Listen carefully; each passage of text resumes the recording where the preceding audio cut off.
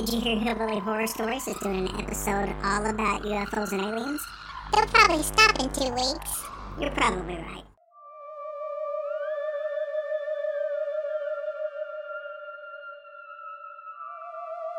You are listening to HHS UF Only, a Hillbilly Horror Stories bonus episode. Hey guys, welcome to episode 16 of UF Only. Hello. So, I'm seeing this coming to an end in the near future. Really? Why? I'm kind of over my UFO fascination. Oh. So, I don't know. We'll keep it going for a little bit, but my guess is we'll probably make it to the 6-month mark, which be what, 10 more episodes, and then probably call it a day and maybe do cryptid only or something. No. So we'll do something else, but Okay. I think this has went on a lot farther than I thought it would. So Yeah, well, as long as people are enjoying it, that's what matters. right, but I have to enjoy it too. True story. But you know what? It ain't all about you. It is. So, It is if I got to sit and write it, because In what'll your happen? face. What'll happen is if I'm not enjoying it, then the stories will just be those. They'll be like one page. It'll be like, 2 guys saw a UFO in North Carolina, and they were kind of freaked out. So we'll see you next week. That's what it ended up being. Oh, yeah, that won't be no good. January 22nd, 1966, an event would take place in Pompton, New Jersey, that would begin to put doubts in the minds of many people across the country about what they've been told by the government as it pertains to UFOs. Now, on this night, several hundred reliable, well-informed middle-class suburban residents reportedly watched an egg-shaped UFO hover, zigzag, and shoot red lights down toward the reservoir's frozen surface. But here's the thing. This was not the first visit from the UFO, or the second. This was the third visit. The first visit was on January 11th, and then again the very next night. This third time, though, it had put on quite the aerial display that lasted long enough for the word to spread around the neighborhood that this thing was back. Every resident who claimed to have seen the object that night all described it the exact same way in the reports that were filed. The UFO was egg-shaped, and it had a red glow around it.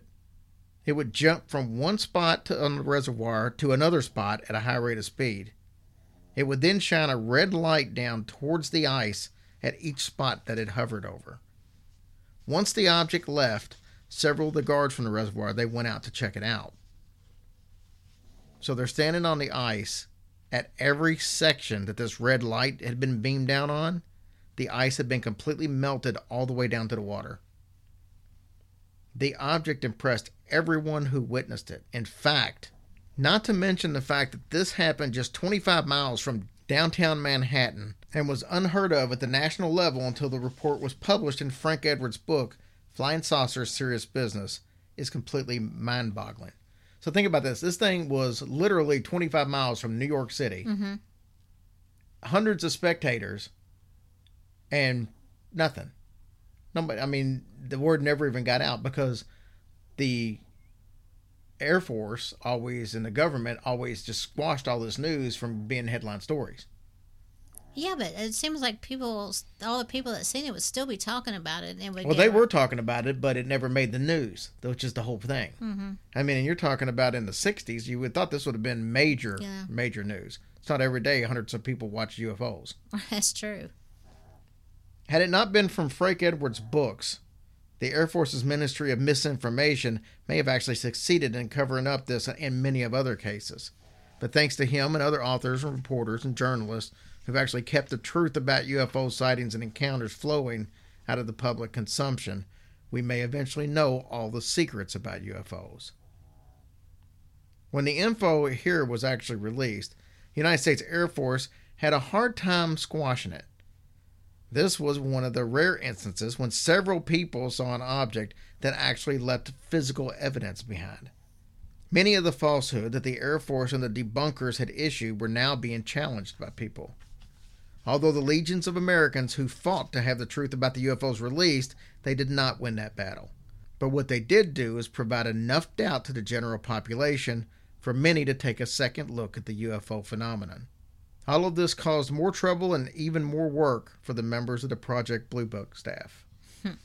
So that was the whole thing about this deal. Yeah, it didn't make headline news, but there was enough people that saw it to where they started pushing it, and the story eventually got out. It just wouldn't headline news. But the people who were part of it made sure that their voices got heard. Yeah, well, good. I don't know what's going to take for them just to say, hey, it's true, you know. I mean, there's literally thousands of stories like that. Thousands. Yeah. It's just weird that the government can cover up all that stuff after all these years.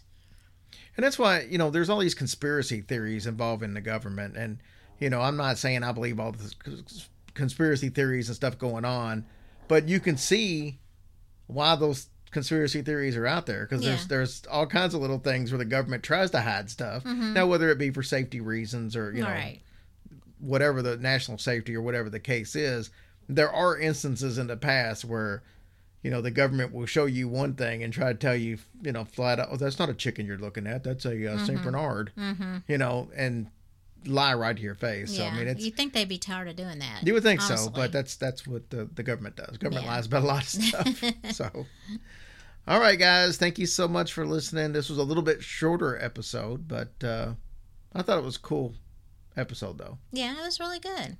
So, but thank you guys so much, and we'll talk to you next week. Bye.